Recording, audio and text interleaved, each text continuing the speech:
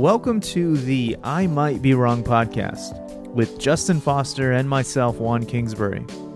Justin and I are really good friends who are always talking about everything under the sun, and we trust each other. We can say things that, frankly, would be embarrassing or misunderstood in the public eye, and so that's what we're going to do. We're going to say it and record it and let you decide if we're wrong. But we do ask that you consider it for yourself. The things that you believe in, the things that you say you have conviction about. Is there a chance that you might be wrong? We hope you enjoy our show.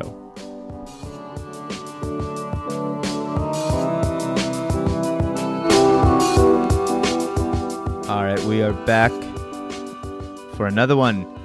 Trauma versus drama is today's topic and theme, which I kind of think I know what you're talking about. Like one's real and legit, the other one is grade school stuff, but I don't want to assume too much. What do you mean when you brought this up?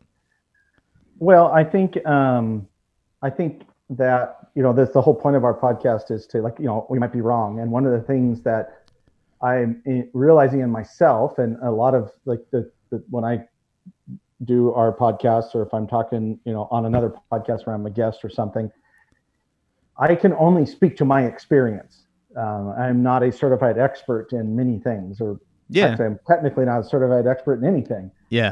But so I can speak to my experience, and so there's sort of like a two-parter to this. One is like understanding trauma versus drama from a social or societal standpoint. Yeah. And then understanding trauma versus drama internally. Somebody, and what sparked this conversation or this idea for a topic is somebody asked me on a podcast I was on, I think Emily and I were on, and they said, what's the number one piece of advice you have for an entrepreneur? And my answer to that was, if you have unresolved trauma, you need to deal with that because it is governing your life and you don't know it. Yeah. And it goes to what Jung said, which is until you make the unconscious conscious, it will govern you and you'll call it fate. Ooh, that's good. Yeah. And I think also, like in your world with behavioral science and behavioral assessments and, know thyself and kind of the whole space that, Juan Kingsbury operates in, is that a lot of people identify with their behavior type. They say, I'm a D, or I'm an S, or a red, yellow, green, whatever. Yeah. Or I'm this in the Enneagram, I'm this in the Myers-Briggs, I'm this in StrengthsFinders. Those are all just tendencies. Yeah. They are not indicators of your identity. Oh yeah, I was going to say it's gang colors. This is what I'm going to throw it up, represent. But actually, for everyone else, for who's listening, kind of bring us back to drama versus, or what's the difference? And not I've never sat down for myself. I kind of want to, but more for curious.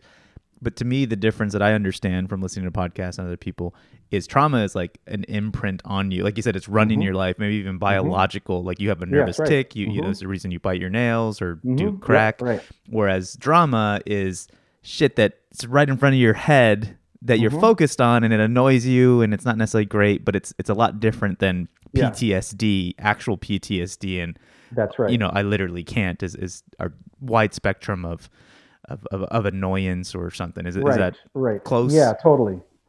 And the way I like to describe this one is that trauma is a grizzly bear attack. Drama is mosquitoes. Now, okay. Our primal brains, our old brains, cannot discern between the two. It does not know. It's because it just knows that there's a feeling that I don't like this and I want it to go away. Yeah. So you look at that is trauma is any incident or chronic series of incidences that produce a fight, flight, or freeze response when those similar conditions are reintroduced, including memory. So the term that's used, and it's a little social justice warrior, but triggered. I've been triggered. Yeah. Microaggression and stuff. What I notice at a societal level, and this is if people are interested in this, there's a great book called The Coddling of the American Mind. There's another one called Anti-Fragile. and there's others, Grit by Angela Duckworth, Resilience by Rick Hansen, which really, when we confuse at a societal level trauma and drama with drama, or drama with trauma, we minimize actual traumatic experiences. Yeah.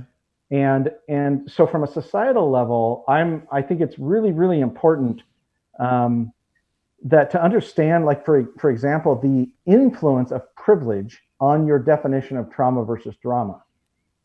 So if you come from privilege, or if you prefer the word advantage, if you have an advantage in society because of your economic class or your race, what is traumatic to you is minor to someone that comes from inner city or rural America, or someone that's a survivor of childhood abuse and things like that.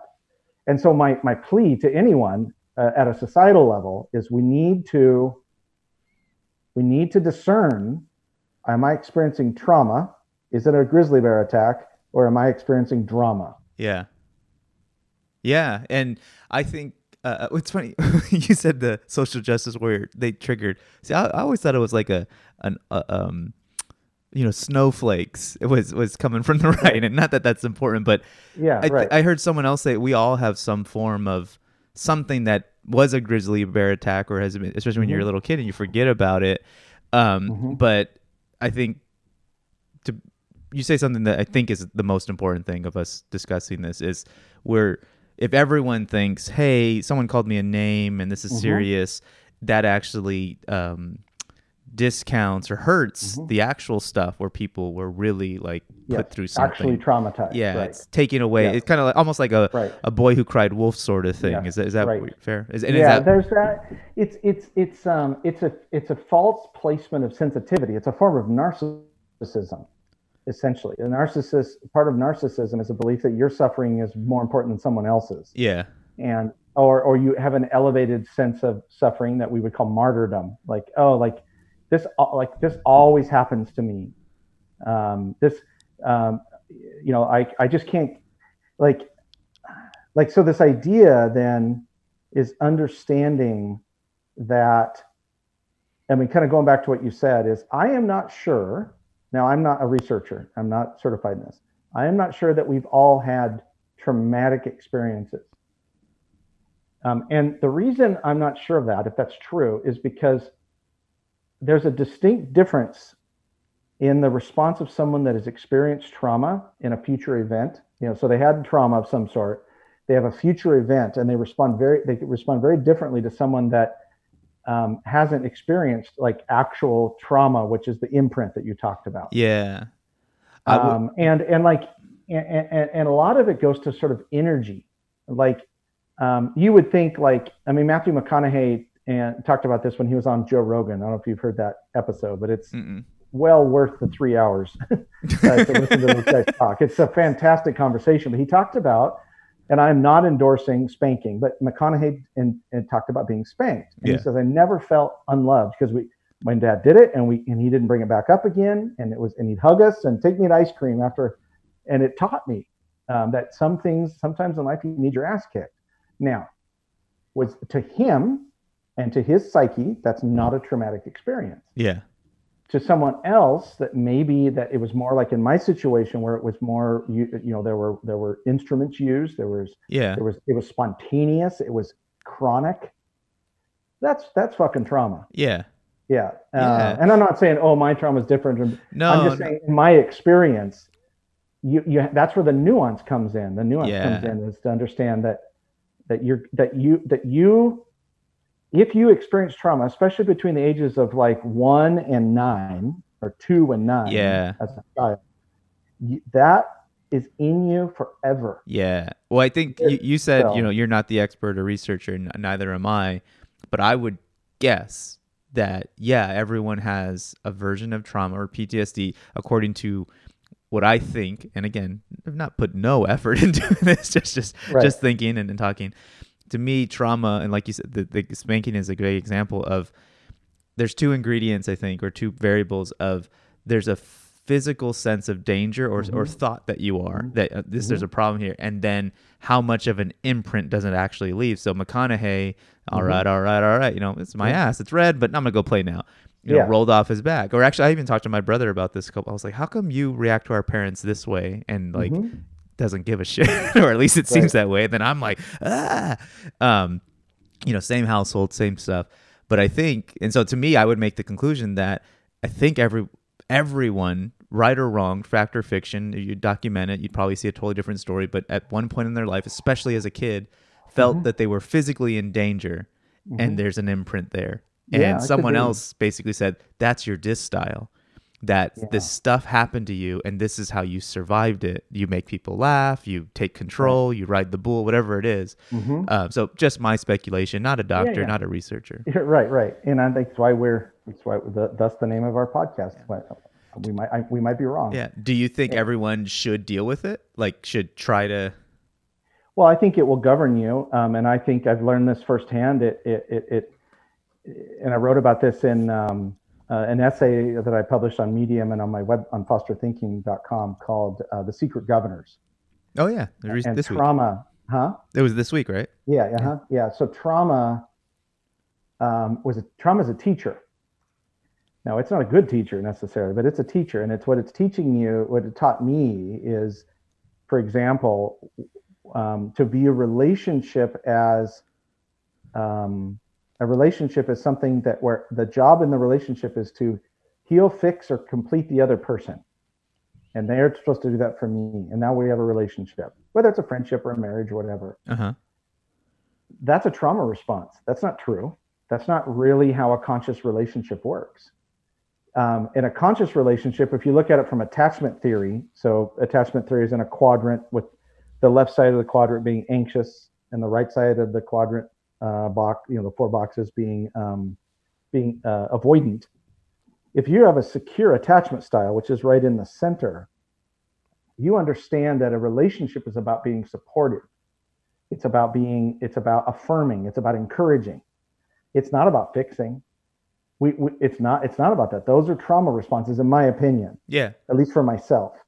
And so when you think about that, I think also, like, if you do untreated trauma, especially if it's severe trauma, like if you were physically abused or sexually abused and you don't do that is cropping up in lives, in primarily in your relationships, where it's cropping up in your life, and you think it's, well, why do I keep attracting this? Well, it's because the trauma is taught you that this is what you need to put up with in order to be validated. Yeah.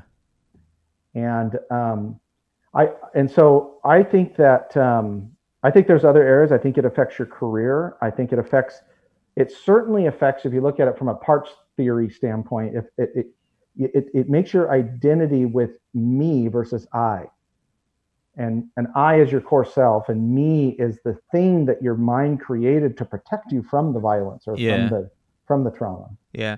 I don't know why. I think everyone does, or a lot of people do this, and I go back to the movie a lot, Castaway. You seen that movie? I love that movie. It's one of only a few movies I own. Yeah, when he goes back, spoiler alert, when he gets saved and he goes back, like, he can't sleep, he kind of doesn't know what to do.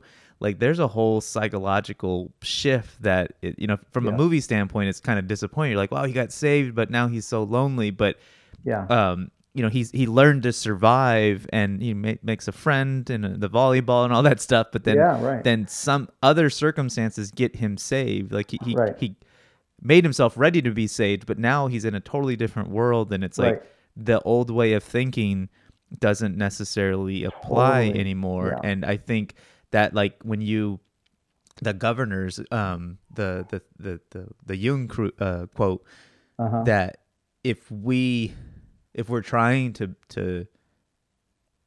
I don't know if being happy is the right word, but, like, if you're trying to get off the island, surviving the island is one thing to do, but to get off and then to enjoy where you are. Like, I think I showed you the book from the U.S. military. The survival book. Oh, we are all about survival as a human race. We don't really have guidance of how to do beyond that. Like, you could point to religion, but then you could also point to all the ways that it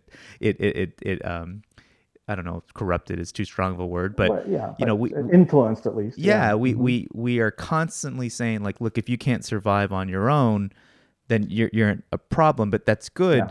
But if you don't know how to do things beyond, like what's the other movie? And I'll stop mentioning movies. The Hurt Locker. You seen that one? Where he can't. He's a military guy, and he can't. I know what it's about. Yeah, he can't come back. He can't like buy cereal in the grocery store. He's just so wired for war. Traumatized. Yeah. Like, what's your? I don't know what you want to focus on more. The difference. Do we need to stop? Like, are we wasting time with the drama? Well, so here's what I think. I think that there's two kind of damaging things. One is to not treat trauma and to pretend like the phrase, well, you got to get over it. It's behind me. There's so much brain science now that shows that that's not true. There's a great book I'm actually about a third into called The Body Keeps the Score. And it's by the premier researcher of PTSD. Basically the guy that really, the medical professional that really said this is a real disorder. I can't pronounce his name. It's a Dutch name. But it's a traumatizing book to read because the way he's talking about it. So there's that. There's the untreated trauma. That is damaging. That will govern your life. But there's another one, which is if you talk about survival skills, your survival skills are intended to help you survive trauma. That's what they're there for. Yeah. Yes. They're there to make you fight, flight, freeze are a gift to keep you alive. Mm-hmm.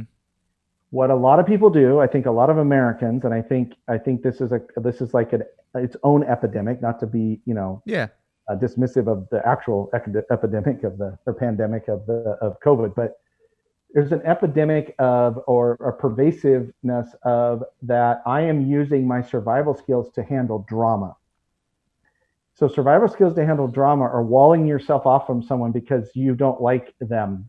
You don't like them, so I'm not going to talk to you. Yeah. Ghosting, dismissing, lack of empathy, and now you get into the trolling. You get into the passive aggressive or the aggressive behind a keyboard. And those are just examples of like, okay, I'm trying to survive in the world. So what I'm going to do is I'm going to use these survival skills, and I'm going to deal with drama. Yeah.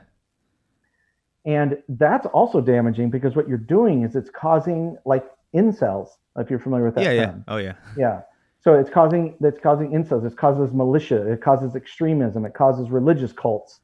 It's this idea that the world is dramatic in a certain way, and I'm going to use my survival skills to protect me from that. Yeah. Not true. And so I look at the equanimity between the two. The drama is part of the story of life. It's the highs and the lows. It's the ebbs and the flows. It's just part of. It's the impermanence of life. Yeah. That comes across as drama, but if we see it as a movie, we'd be like, yeah, we like that in a movie. Yeah. I mean, they literally have a category called drama. And then trauma is, like I said, trauma is a teacher. Trauma is an invitation to go back inward and give yourself something you did not receive from someone else. Yeah. And if you don't do that work, you never receive it. And now you're looking for it externally. Now you're looking for it in a relationship or a job or, like the term, the dream house, or, like if I lost that lost 20 pounds, or if I had, like bigger breasts or a bigger penis, like, like if I just had these things, then I'd be happy. Bigger, definitely American, bigger. Yeah, right. Yeah. But anyway, when you were describing that, like the incels, is something I got hip to a couple years ago, and then I think they started calling them incels. But I saw it earlier, or should I say, I saw it earlier. I noticed a trend earlier with certain friends, video game, comic books, and not necessarily great with girls, and and then when like, hey, they made a Ghostbusters female. I'm like, why is so and so mad about this? Right. And not to say all of them the same, but I've noticed like when you were describing that, I what came to mind is like, kind of like chemotherapy or like using a nuclear bomb to stop a fist fight. Like you have all this pain that you're not dealing with, and instead you're directing it to the Right. story, ups and Yes. downs, Right. not necessarily like your actual problem is something else, has very little to do with these Yes. people. Right. You're taking it out on them. Right, which is such a great example of something that I just, this is how I, like when I'm talking about trauma and recognizing trauma is, imagine you're in a car and your check engine light comes on. Mm-hmm. If you haven't experienced chronic trauma, if you don't have PTSD as an example, if you don't have that, maybe you've had some minor trauma, you're like, oh, I need to call my mechanic and go get this checked. Yeah. Trauma survivors look at the check engine light and go, holy shit, what's going on? Oh, my engine's dead, and I can't afford that. This is going to cost me $4,000. And the narratives just go boom.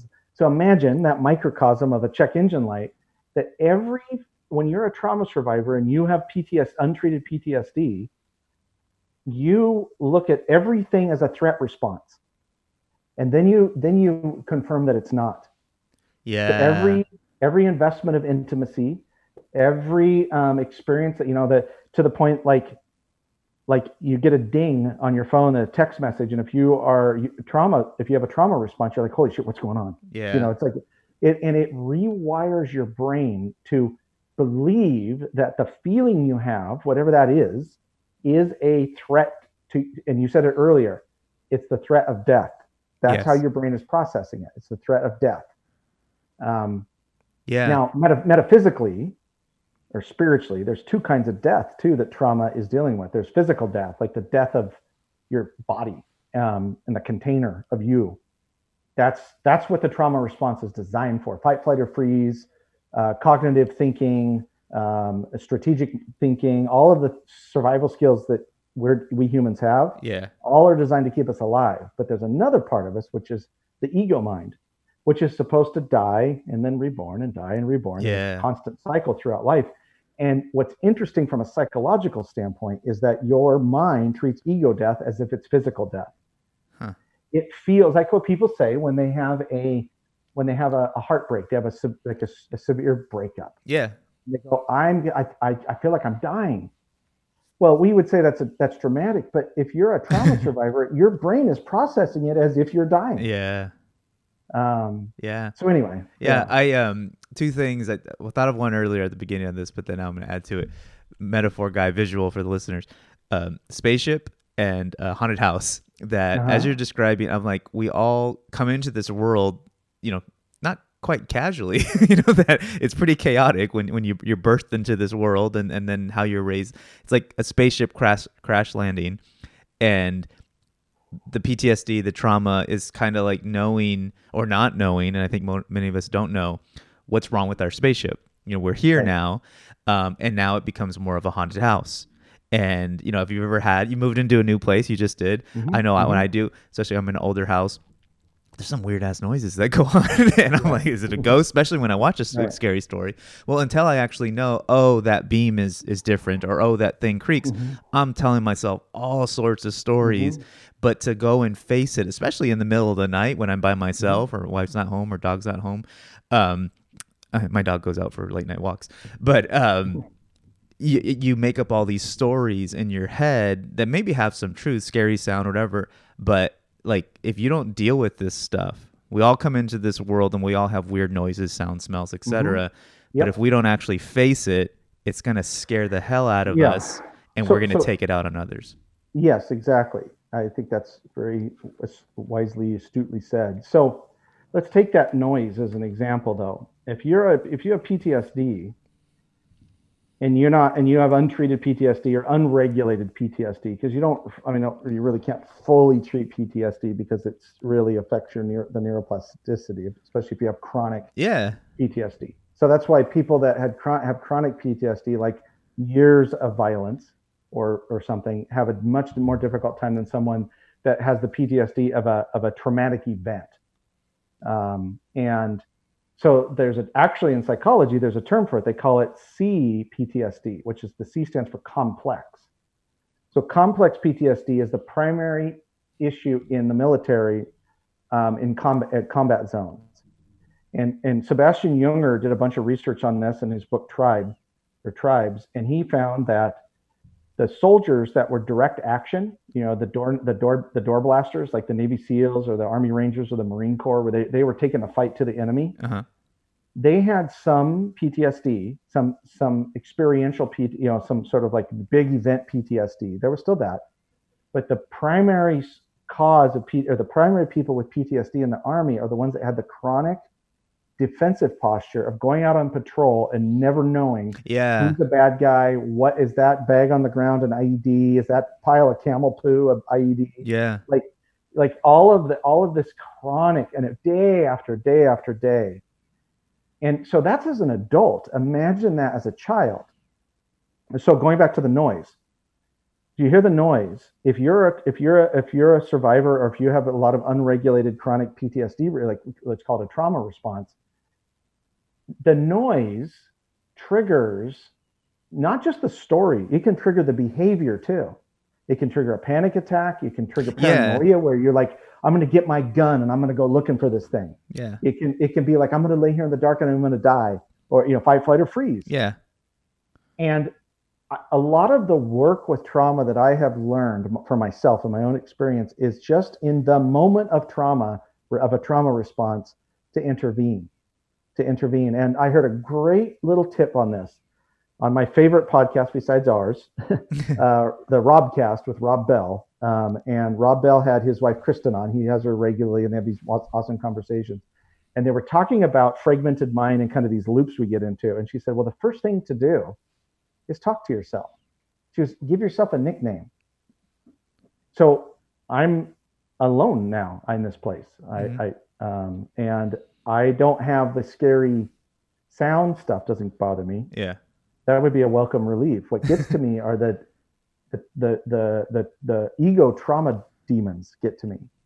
So I find myself, when people think I'm crazy, I'm like, I'm talking to myself. I'm like, dude, and I call myself JF. JF, what are you doing? Like, good. There's nothing there. There's no data. Show me the data. That's what when I'm doing a self-intervention. That if you don't know how to do a self-intervention, what you will do is you will go search for a hero. Yeah. And that's what codependency is. Codependency is, I'm going to do whatever I need to do for me to feel safe. So when that scary noise comes along, I can just cuddle up next to you and we're going to be fine. Yeah. Well, and actually, I'll bridge to something the last 10 or so here, because we've been talking about PTSD and we use military for a little bit, but it's, there's sexual assaults, there's verbal abuse, there's, physical abuse. Like, I think we kind of said it, but to be clear, at least my stance, and I think you agree, and if not, you'll say so. It's like, there's no checkpoints of this is what true trauma is, or maybe I'm saying that wrong. That it's not for us to decide. How you react to certain things is right. Up to you and someone who is a real expert. Mm-hmm. But we probably, if you're not, how'd you say it? If you have governors, then you're letting this trauma stuff dictate your life, and if you don't want to get over it, you got to go face it. It's not just like tough guy stuff. I think depending on in your case, you're speaking to relationships. We all have stuff. I know I do. And sometimes I use it and I can go really far. But like we mentioned Michael Jordan, The Last Dance, a couple. He they didn't really say it so much on the documentary, but like his older brother would beat him in sports all the time. I think psychologically effed him up. Yeah, he's the greatest player ever, but also there's some demons there that he's a sociopathic element to it, and he admits look, this is how I play, but when you're 11 and your older brother's rubbing it in and all this stuff, how you respond, that there's maybe not triggers but switches. There's Pavlov's dog. We all have a bell in our mouth. We all have a bell, right? And I love what you said there, Juan, because it is not for anyone else to tell you what your trauma is. Mm-hmm. But, and this is the paradox, it is for you to discern what is trauma and what's drama. And that trauma, depending on the way you're wired, there's kind of an emerging science behind what they call HSPs, or highly sensitive persons. And they're people that actually have more receptors, more nerve ending receptors. They're like super tasters emotionally. I'm one of those. So I feel everything. I don't really, empathy is not my thing. Yeah. I feel empathy, but I have to kind of get to it. Sure. but what I feel when I feel something, when I feel anger, or I feel lust, or I feel passion about something, I feel that at the nth degree. Yeah. I don't. It doesn't really have any gradient in me, and so because of that, um, that if you're an HSP, if you're a trauma, even if you're not a trauma survivor per se, like it's not chronic physical abuse, it's not sexual abuse, maybe it's emotional or spiritual abuse, maybe that's in there. Yeah. Um, and but if you're a highly sensitive person, or if you're like a 2 in the Enneagram, so you're a helper, you're really sensitive to how other people how other people tell you what your reality is. Hmm. And that's trauma when someone is denying your reality, and this is common in sort of in racial issues, like when someone denies, like Black Lives Matter, they deny it, like, yeah, there's not racism. That is so disrespectful to someone else's experience. Yeah. And so, but I think it's important to just reiterate here that you need to figure out what the difference between trauma and drama is in yourself, but you don't have to have someone tell you that's not trauma. Yeah. That wasn't trauma. Maybe it was traumatic to you. Yeah. And that's okay. And again, whenever you talk, I go like visually as you're talking, like now I almost see like a house of mirrors, but some of the mirrors are a true reflection. Some are false that you need to deal with, and others are really just social media's distortion or people's posts. Social conditioning. Yeah. And I think at the end of the day, because I remember this is silly, but it was watching the Cosby Show. There's an episode where Theo, it's revealed that he's dyslexic. And now, like, oh, he's a bad student because of this, not because he's a bad. And I was like, man, I wish I had something like that to blame. Yeah. And I think that's where a lot of people who want the drama or the trauma, like, we all want to like, maybe I shouldn't say we all want. I think there's a part of us that wants to feel understood, and so therefore, like, look at my scar. Or I'm an entrepreneur. Sure. I work hard, or my daddy worked hard, or whatever it is. Yeah. Everyone's worked hard, but for some reason, we're still assholes to each other.